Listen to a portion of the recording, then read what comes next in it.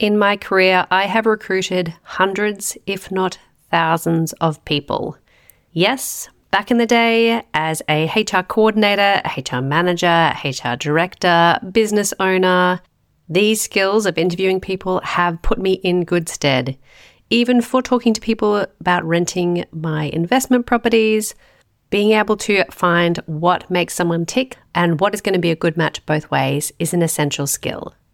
Also, over the years, I've discovered that it is something that we don't really get taught. I remember my first interviews being more nervous than the person I was interviewing. So today's podcast, I will give you a framework on how to approach these interviews so you feel like you've got some confidence to go into the conversation. Welcome to the Level Up Leadership Podcast. This is the go-to podcast for chronically busy leaders and small business owners who are ready to get out of the weeds and start leading. The weekly episodes have micro-leadership lessons focused on how to level up your leadership and help you to be 1% better every day. It's all about growing your leadership wisdom, building your team, and being the leader people want to work for. So, let's get into it. When you ask the right interview questions, it gives you insights to the candidate's abilities and personalities. You can see how well they listen, how they prioritize tasks, and other key indicators that can help make the best choice before bringing a new team member on board. Getting this right is so important because getting the wrong person costs a lot of time and a lot of money. And let's just be really honest up front, you're going to get it wrong. And sometimes you need to get it wrong to learn about what you need. So consider the process of interviewing a learning process, and hopefully these interview questions help make that learning process a bit faster and a bit less painful. A good way to structure the interview is to break it up into 3 specific sections. And this format allows for natural flow and ensures you cover all the important areas. I tell candidates that we'll be talking about 3 different things. We'll be talking about the job, we'll be talking about them, and we'll also be talking about the company. I used to start talking about the person, but particularly in the current market where people apply for a lot of jobs and perhaps haven't read the details, or you might be interviewing and they don't remember what the job is, I've found that the best way to start is actually to talk about the job, to remind them of the job that they applied for. So this first section, the job. This is less about asking questions and more about sharing the role. I would share the job responsibilities and specific duties, share what a typical day looks like, share what success looks like in the position, and growth opportunities, if there are any. The second section is about the person. It's finding out about them. Now, you might say that it's better to find out about them before you tell them about the job because they might tailor their answers. Hey, if they tailor their answers, it means they know how to listen and they know how to apply information. And that is a great interview skill in my book. So the second section about the person, this is the heart of the interview. You find out who the candidate is, their internal motivations, how they work, and here are some great questions to ask in this part of the interview. Can you give me a 5-minute overview of what you've been doing in your career to date? What are you looking for in a role? What drew you to this role? Right now, what is the most important thing to you from the following list? Flexibility, salary, career growth, work relationships, and you can add anything else you like to this list. Some people would prefer more flexibility and they would choose that over career growth. Others are all about career growth and salary progression. They may be willing to take a lower salary now, but they need the guarantee that there will be growth.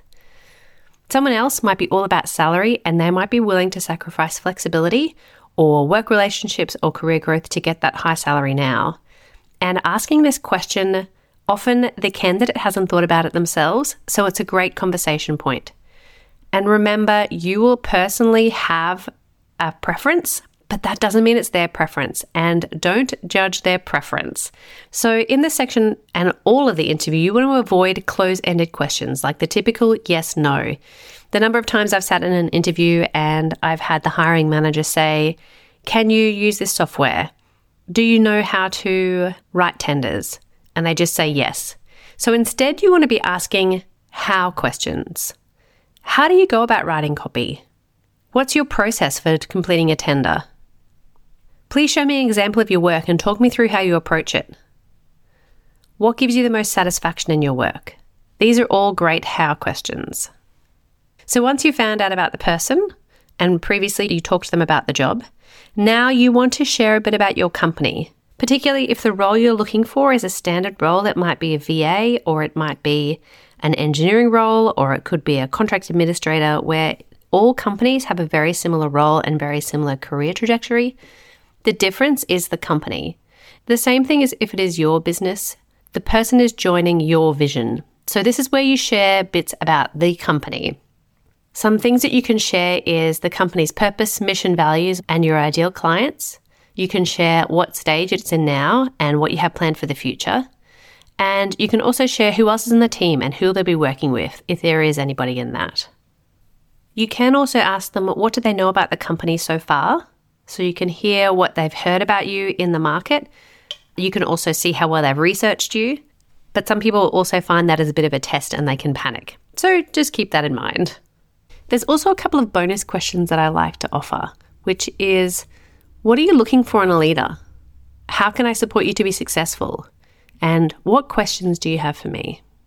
Now, also when you're interviewing somebody, it's common to ask for some references of people that they've worked with. And my favorite extra bonus question is around these references. So if I ask you what you like to work with, you'll share a certain trait.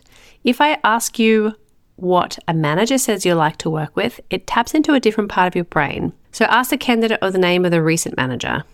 Then say, if I asked, manager name, what you like to work with, what would they say? This question gives you an honest answer through someone else's lens. When I work with clients, either within companies or founders of their own businesses, I work with them and create an interview guide for each position so they feel confident and competent going into those interviews. I've also sat in on interviews with them and helped them with the process to ensure that they're getting the right fit. After you've completed the interview, you then need to compare the candidates if you've got more than one. And I like to look for 3 different things. I like to look for the skills. How competent are they at the job? The will. How willing are they? What's their attitude like? And the third one, values. Do their values align to your company's?